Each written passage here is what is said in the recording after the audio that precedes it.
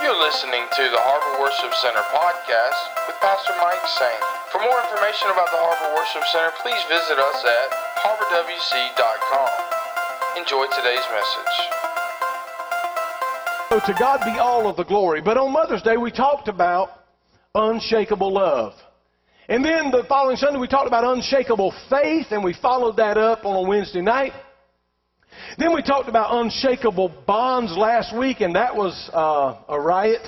We just really had a great time, and people did on the web afterwards. But nonetheless, we just had a great time with unshakable bonds. And then on Wednesday night, I talked with you about unshakable favor. And I encourage you to listen to Wednesday night message, because no matter what you're going through, and no matter who's got it in for you, any of that doesn't matter. If you have the favor of God, you can live right in the middle of your enemies, and God will bless you. I don't know if you remember the guy's name. It's kind of a funny name. It was Obed-Edom. Obed-Edom. And if you remember, when they had stolen the Ark of the Covenant, which represented the presence of God, they decided to put it at Obed-Edom's house. The presence of God. Now here's what happened. People got noticing, man, what in the world's going down at Obed-Edom's house? His crops are greener. His cows are fatter. All of his livestock's producing. He's got more money. He's driving a better chariot. What in the world's happening? He's got the presence of God in his life. Are you with me? You say, that's a stretch. No. Go check it out for yourself. So I'm excited about it. And let me say this. God wants to bring you to that place where His presence is with you. Amen? And we can have that unshakable love, unshakable faith, unshakable bonds. And today, I want to talk with you about unshakable grace, if the Lord would help me. And here's the story. It comes out of John chapter 8. I want to just read this, and then I'll refer back to it. But John chapter 8, I'll give you a little bit of background. What's happening here is there arises a dispute between Jesus and some of the religious leaders of the day. Are you with me? Say amen. And here's what has happened. This woman has been caught in the act of adultery. And the law of Moses says the prescription for someone caught, or the sentence for someone caught in the act of adultery, is that they be stoned. Now, I'll just lay out ahead of time right now. I don't know why they didn't bring the man, because if they caught her in the act, then he had to be part of the deal. Are you with me? Say amen. However, I want you to know up front, it had nothing to do with her sleeping with this man that was not her husband. That was not the deal at all. Let me just read it, if I may. But Jesus went to the Mount of Olives. Now, early in the morning, He came to church. Hey! Are y'all with me? Well, that was my mycology there. Now, early in the morning, He came again into the temple, and all the people came to Him, and He sat down and taught them. So there He is. He's teaching, sitting there on the steps of the temple, if you will. And the scribes and Pharisees brought to Him a woman caught in the act of adultery. Now, and when they had set her in the midst, they said to Him, Teacher, this woman was caught in adultery. And they got more specific. In the very act. I don't think I need any further explanation. Now, Moses in the law commanded us that such should be stoned, but what say you? What do you say? In this they said, testing Him, that they might have something of which to accuse Him. And we're going to deal with this in just a moment, but let me run on through. But Jesus stooped down and He wrote on the ground with His finger as though He did not hear. In other words, He paid no attention to her accuser. He just kept on writing. And so they continued to ask Him, and He raised Himself up and He said to them, He who is without sin among you, let him throw a stone at her first. And again He stooped down and He wrote on the ground. And those who heard it, being convicted by their conscience. Now lest I forget this. It's a nuance that I can't seem to get beyond, and I found it studying, and it just bothered me, and I might forget it, so I'm going to tell you right now. Watch this. Verse 8 said He stooped down and wrote again. Didn't say He said a word, but He wrote. But then the Bible said in verse number 9, then those who heard it.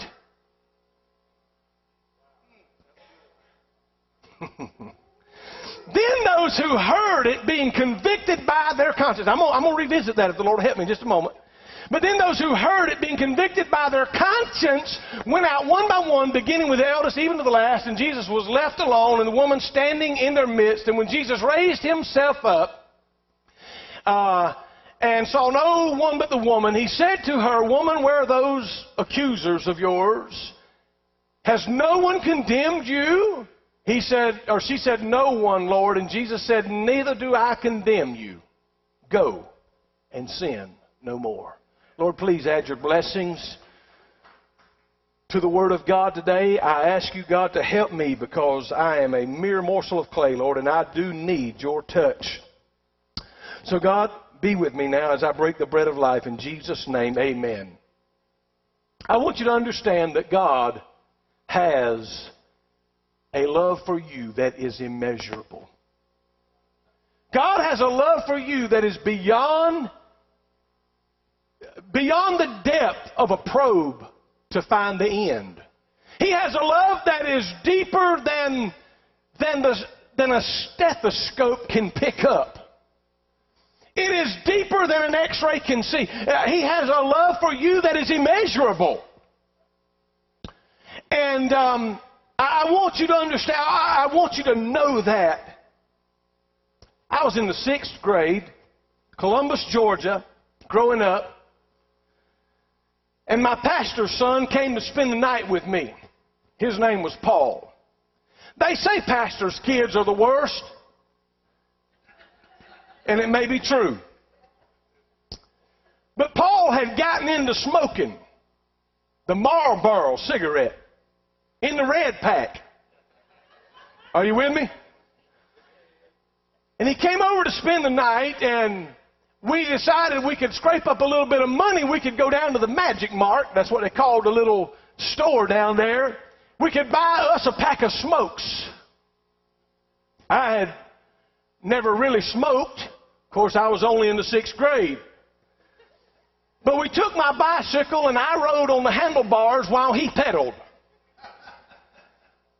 And we went down the road to buy some cigarettes. And then in that day, you know, you could be in 5th grade and buy a pack of cigarettes or a Budweiser. It didn't really matter. Are you with me? And so we got this pack of cigarettes, and the first thing we did, we walked outside and we undone the foil pack, and of course we slapped them like you always do. We put them in our mouth and we lit them up. Boy, we were cool.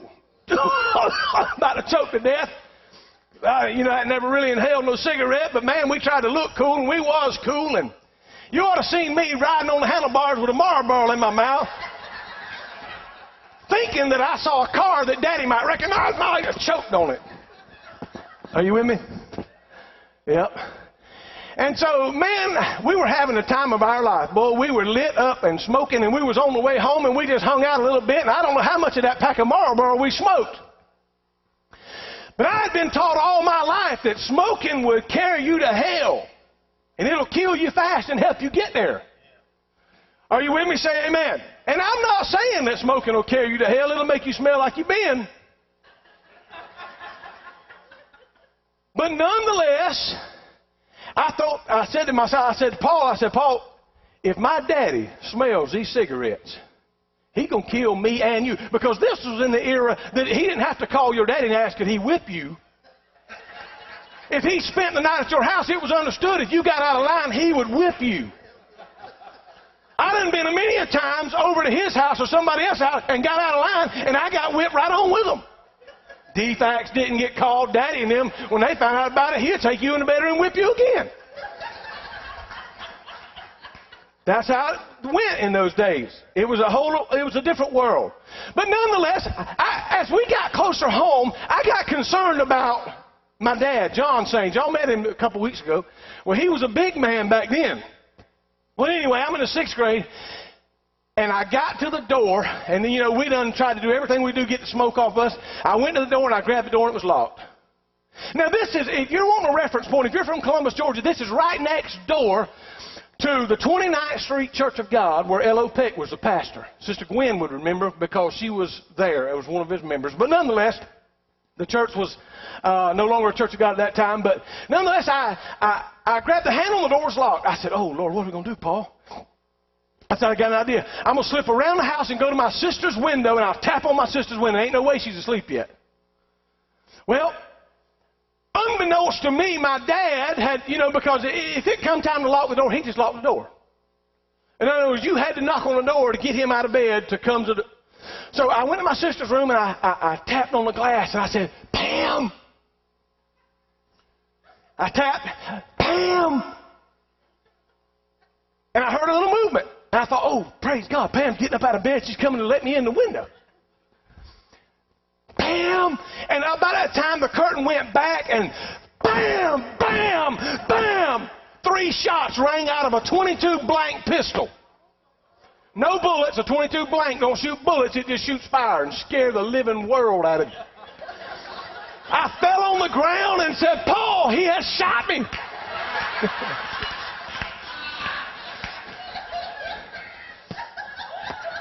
I'm telling you, I was looking at my chest to see if I was bleeding, but I was in shock. This happened to my hand toward heaven just like it. And so later, in a few moments, I would wish he did shoot me and that I had died right there in the backyard. But he didn't really shoot me, and I got up, and I knew I was about to get a whipping. I knew I was going to get a beating, but I was kind of glad I was just living, So I'm walking, and by this time, he's beat me to the front door. He's opened the door. I didn't even get a word out of my mouth. I didn't say nothing. He said, y'all been off smoking, hadn't you? No, sir. That's as ridiculous as some of the lies your children are telling you and some of the ones you told your mom and daddy. No, sir. Let me smell your breath. You smell just like smoke. Let me smell your fingers. You smell just like smoke. And boy, he took off walking to the bedroom. Oh, Lord, I heard the jingle of the buckle. Huh? And across that couch it was, and me and Paul got the backside of us wore out. Are you hearing me? After I got done, I pulled the old sofa bed out so I could sleep there, and I'll never forget laying there sobbing. Long after the stinging had quit on my legs and backside, tears rolled down my cheeks and hit the pillow because I had disappointed my dad. He was a preacher of the gospel. I could win a spelling. I couldn't win a spelling bee. Forgive me for saying that. I could win a Bible drill. I could find the scripture.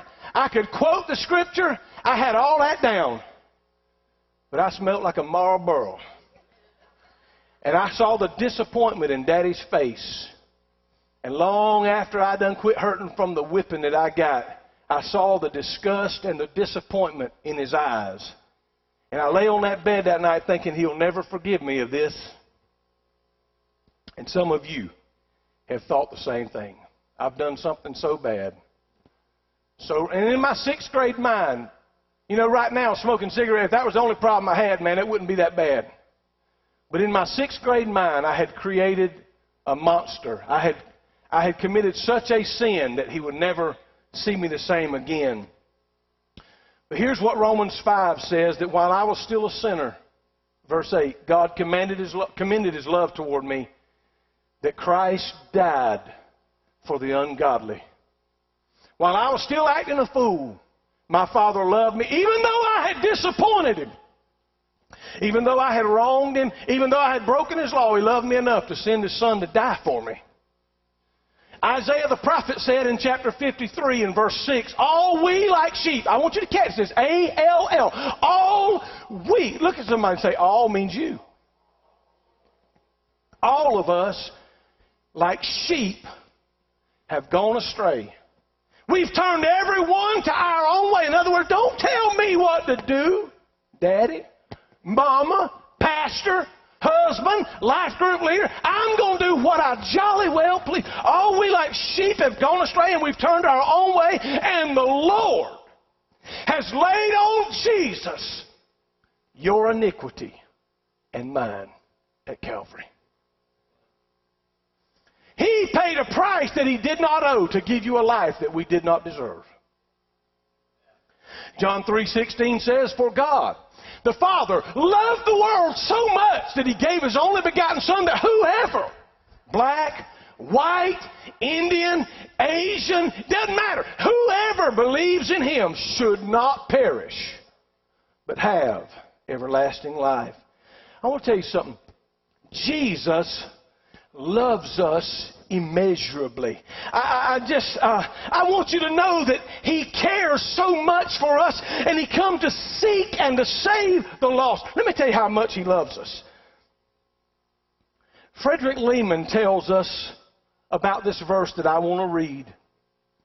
It talks about the love of God, but it says, could we with ink the ocean fill? And were the skies of parchment made, were every stalk on earth a quill, and every man a scribe by trade? To write the love of God above would drain the ocean dry. Nor could the scroll contain the whole, though stretched from sky to sky. Frederick Lehman tells us that verse 3 was found penciled on the wall of a patient's room in an insane asylum after he was carried to the grave. Can you imagine that? That somebody penciled these words on the walls of an asylum. The Bible says, who shall separate us from the love of God? Here's the truth. You see, because I just told you something that I've done. I told you about me. But I would bet you, if I could ask you, and you'd be honest right now, some of you could say, you know what? You see, now that was one of the things I've done as a child. I don't have time to tell you all the mistakes I've ever made in my life, nor do you have time, or nor do you want to hear it. But you can identify, and I'll bet you that many of you right now say, you know what, Pastor? I've blown it before too. I've made some serious mistakes. I've sinned. I've fell short. I've missed the mark. Doubtless we've all done things, and we wish we could get a mulligan. We wish we could do it over again. But the truth is we can't. Perhaps if we could, we'd live differently. Perhaps there'd be something that we would change. But the truth is that we cannot undo sin. We cannot put water back on top of the fall. Water has gone over the fall, under the bridge, and there's nothing we can do about it except to repent and let God deal with it. And there's where grace comes in. Are you with me? The truth is we cannot undo it. But here's the deal. You got to know the immeasurable love of God. Who shall separate us from the love of God? Shall tribulation or distress or persecution or famine or peril or famine or nakedness or peril or sword, as it is written. Watch this. For your sakes we're killed all the day long. We're accounted as sheep for the slaughter. He said, but yet in all these things we are more than conquerors through him that loved us. For I'm persuaded that neither, he says, death, nor life, nor angels, or principalities, powers, things present, things to come, height, nor depth, nor any created thing shall be able to separate us from the love of God, which is in Christ Jesus, our Lord. No place you can go and escape the love of God. As I said, it is immeasurable. Now let me take you back to our story. If I could go back to that situation, here's Jesus. He's teaching on the steps there, and the woman is dragged through the streets. The law says she's condemned to die. She is going to die if the law is fulfilled.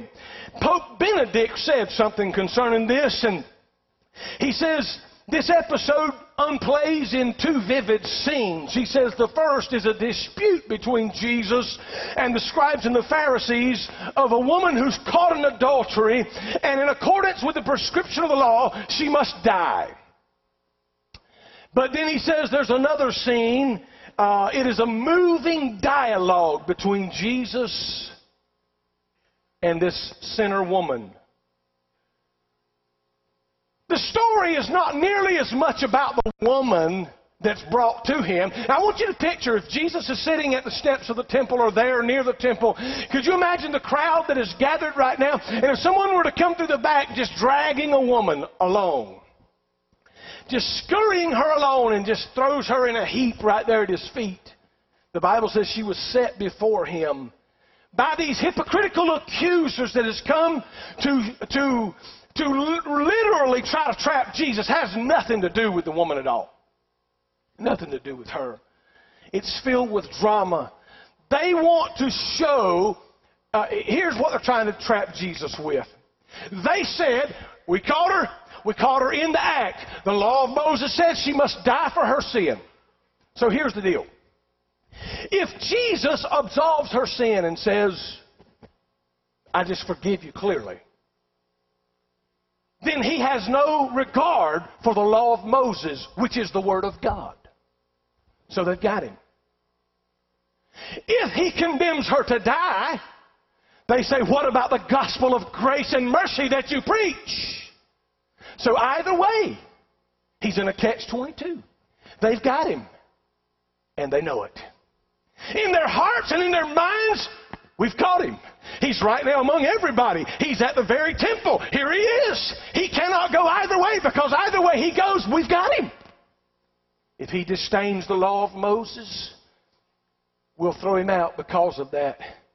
If he denies the grace and mercy that he preaches, then he's a hypocrite. So they've got him, or so they think. And so he initially does not say anything at all. Can we bring that scripture back? Verse 7 there. Let's back up to verse number 6. So they said this, testing him, that they might have something of which to accuse him. They're looking to get Jesus. But he stooped down and he wrote on the ground with his finger as though he did not hear. So here's all of the religious sect, and Jesus is writing, and this is the first time that he wrote that we know of, and nobody knows what he wrote. We don't have anybody there with an iPhone. I don't have an Instagram of what he wrote in the dirt. I don't know. But I can tell you the effect of what he wrote. What's this? They're just interrogating him. He bends down and he starts to write on the ground. Here's what St. Augustine said. He notes that the gesture portrays Christ as the divine legislator. In fact, God wrote his law on the tablets as Moses held them. Thou shalt not commit adultery. And Augustine says that this is again the finger of the Son of God writing in the sand. He's depicted as the divine legislator. Are you with me? Say amen. Again, further, Pope Benedict said Jesus does not even enter into a theoretical discussion about this with all of these that have come to trap him. So many times you and I've been drawn into this myself, we feel like we have to defend the Bible. We feel like we have got to flesh it out and make man understand it and have, a settled mind about it. Their mind wasn't going to be settled until Jesus was dead. It didn't matter what he said or did. Are you with me? Say amen. He was not concerned with winning an academic dispute or debate about the interpretation of Moses' law, but his goal was to save a soul and to offer grace to one who was condemned to die. That's unshakable grace. Because whether you know it or not, whether you want to admit it or not, because of our sin, not because of anything you've done. Did you know just by the mere fact of being born, we were born in sin and shapen in iniquity because of the fall of man. We must, therefore, accept the grace of God that is extended toward us. This is why He came.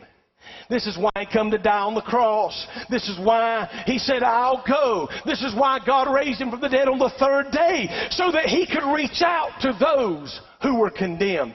I want to tell you something. Everything was predicated upon what Jesus said or did. His life hung in the balance right then, according to man, and so did the victim. So did the woman caught. Both of them were now hanging in the balance of what the Master would say. Let me show it to you as I try to go a little further. This passage shows us something about Jesus' attitude towards sin and the sinner. And I want to just dwell right here for just a second. I want you to know something. There's a difference in the sin and the sinner. Now, we sinners, when people looked at me, they could say, yeah, that's the boy that was smoking them Marlboros. Y'all with me? or doing whatever foolishness I got into as a kid or older or whatever. But the gospel presents clearly that Jesus distinguishes between the sin and the sinner. I want you to understand that they are not the same. It does not mean that we overlook sin or that we, even worse, deny that sin exists, because God does not overlook the sin in your life. He don't. He does not overlook the sin in my life. God does not forgive evil. Are you with me? But He forgives the sinner of the evil that he or she has done. God's attitude towards sin has never changed and will never change. He does not forgive evil. He forgives those who committed the evil. Are you with me? Say amen. You see, that it's not the person that God hates, it's the sin that God... You know, if God hated the person, He wouldn't send His Son to die for the person. See, man tends to identify the sinner with the sin, closing off every possibility of escape. In other words, there's no way out because, I've done what I've done. Whatever it is, whatever that is that hangs over your head. And according to man, there's no way out. But God says, no. I'll deal with the sin, and I'll deal with the sinner. The woman's situation is absolutely serious. The message flows precisely from the situation. And watch. Whatever condition we find ourselves in, we can always open up in conversation. And we can always receive forgiveness. Jesus said, neither do I condemn you. I want to take you back to the situation now. Here's Jesus. And the Bible says, so they continued asking Him, and He raised Himself, and He said to them, he who is out among you without sin, throw the first stone at her. And again He stooped down and wrote on the ground, verse 8. And verse 9, then those who heard it. And that's where we piqued our interest a moment ago, because Jesus wrote something, and somehow what was written became audible.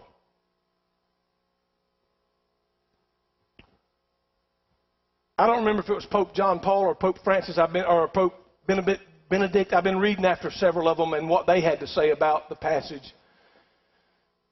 But the pause is this. He wrote something in the sand. We don't know what he wrote, but he gave some pause. And then he wrote something else. And their agreement is this, that they agree in the fact that he was giving the accusers and the woman an opportunity to think through what was going on. To think about what they were doing. To think about, the accusation. To think about the problem, the situation, the circumstances. So, she's thinking, what have I done? But then he writes something.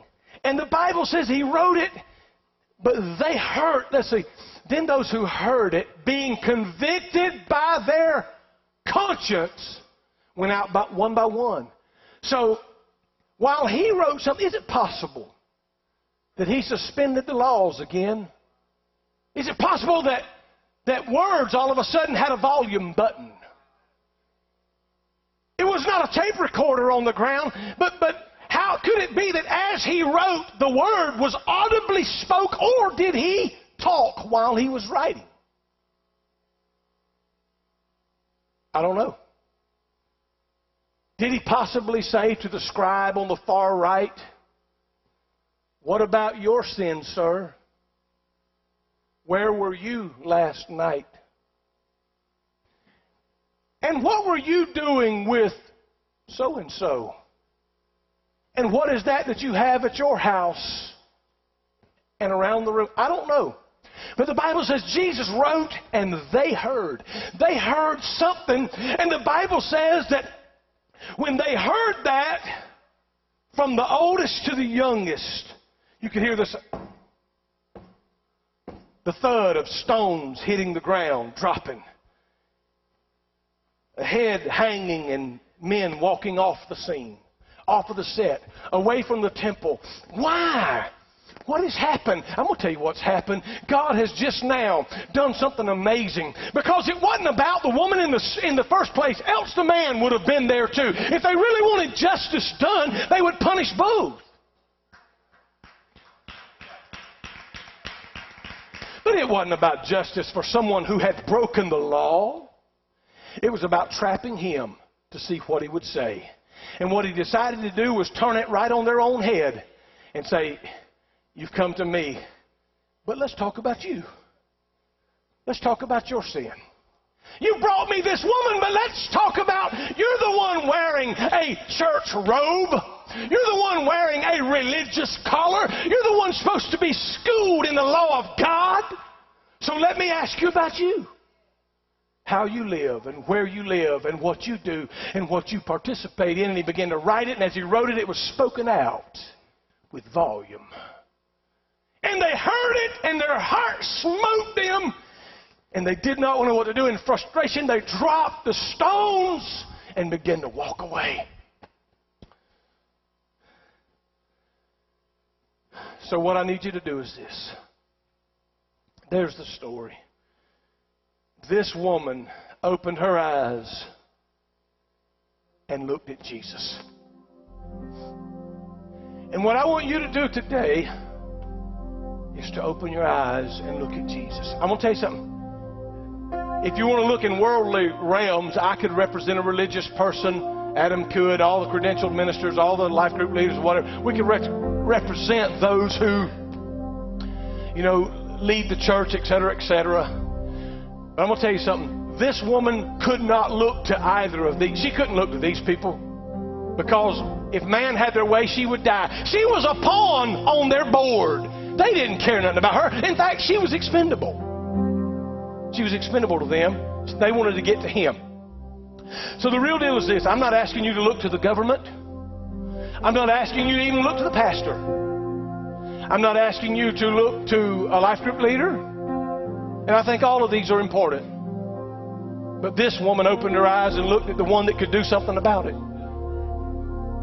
As much as I tell you I forgive you, I can forgive you for offending me, but I cannot forgive you for offending God. I cannot forgive you for violating His word. That's where you have to repent to Him. We have not a high priest that cannot be touched with the feelings of our infirmities. But we can go to Him, and He'll be touched. Listen, here's the nutshell. He's the only one. The Pope can't forgive you. The pastor can't forgive you. The bishop can't forgive you. The administrator can't forgive you. Nobody can forgive you except Him. He's the only one that can do anything about it. So, nobody could help. I want to show you a couple of pictures. And I really meant to bring my laser pointer. I don't have it, but I'm going to do my best anyway. If I can show the other picture. Now you say, now Pastor, you just now preached this wonderful message on grace, and you will show me a tail light. I do. Because I find a message in everything I do, it seems. And earlier this week, I was helping Adam with some tail lights, and they were out and whatever. He's got that tail light. It's a Jeep tail light. I wish I had my laser pointer, because the very top red is the running light and the brake light. The next one is the gold colored, amber color is the blinker light. The white one is the reverse light. And the bottom one, thank you whoever's doing that. You have not because you ask not. God is good, isn't He? That bottom one there that's being pointed at is aesthetic. There's no bulb behind that at all. Now if we can show the other picture, this will be the back side. There's that top one. It represented the running light and the brake light. The next one there was the turn. And then the next one was the backup light. And if you'll notice, it's blank down there. It was just totally aesthetic. There wasn't even, nothing down there. But Adam and I was trying to trace a situation. And the way his was, he had all of these spots. And we had those little, the bulbs were twisted out. And we were looking for brake light power. But watch this. We were probing in the wrong place. We were looking for power in the wrong place. And we did not understand, because we had power up to the pigtail. That's not the exact representation of it, but nonetheless, we had power coming to the plug, if you can understand that. Power was coming to, when we pressed the brake, it was coming there, of course, after we changed the switch up front, but that's neither here nor there. So we had power there, and we was wondering, why are we not getting power over here? But the deal was, the brake light was up top. And I'm thinking it should be top and bottom. So I'm looking for power, here it is, in the wrong place. And some of you, that was just what the Lord just laid it on my heart. As you stand with me right now, here's the deal. Some of you, like me, have failed. You've missed the mark. You've sinned. It's just really messed you up. Maybe even last night. And some of you, for a long, long time, have been like or myself, and looked for power to change it in the wrong place. And I'm going to tell you something. I twisted them bulbs in and out till my fingers were sore. I turned the thing on we checked continuity, we checked this, we checked that, we checked voltage. We like to wore the brake pedal out. We did all of this, we did all of that. And I could not, I said, man, the light assembly just looks too good. It is not bad. And I just, finally, after a long while, Adam looked at it. He said, you know what, Dad? That bottom globe is just aesthetics. That's all. It's just, there's not even, everything happens up here. Here's the running light. Here's the brake light. Here's the blinker. Here's the reverse. We're looking for power where there is none. And in your life, you may have looked for power to heal that pain that you're feeling, that hurt that's been hurting, that void that is there. You're looking for it in all the wrong places. It is not at the bottom of the beer can. I don't care what your buddies tell you. It is not at the end of a joint. It is not at the bottom of a pill bottle. It is not in another woman that you think is beautiful and is going to really understand this time. It is not in some other man with a great six-pack that's going to caress you and hold you and tell you it's all right. But the power that you need is in the cross of Calvary. That woman looked at Jesus. Don't look at me. I can't help you. Don't look at this one or that one, but you got to look at Jesus. Our heads are bowed and eyes are closed. Adam's going to sing a song for me now. And here's my altar call. Some of you have been battling and struggling and dealing with and looking for change. You've been looking for purpose. You've been looking for pardon. You've been looking for satisfaction. You've been looking for completion. You've been looking for help and hope. And you've been looking for everything, but you've been looking in the wrong place. There is no power to set you free in any of those places that I said. There's no power to set you free. The world will tell you that you can self-help yourself. The world will say, it's okay. But I tell you this, the power to set you free, the power to deal with the guilty conscience. You know what? I'm going to tell you something, friend. Listen to me, friend. I'm with you in this. God loves us. We've all failed and we've all messed up. We've all done some pretty stupid things. There's a lot of things I wish I could do again. I'd do differently. But I can't do that. But I can say, Lord, if you'll just grant your mercy, if you'll grant your grace, if you'll forgive me, I'll do better next time. Thank you for listening. For more information, please visit us at harborwc.com.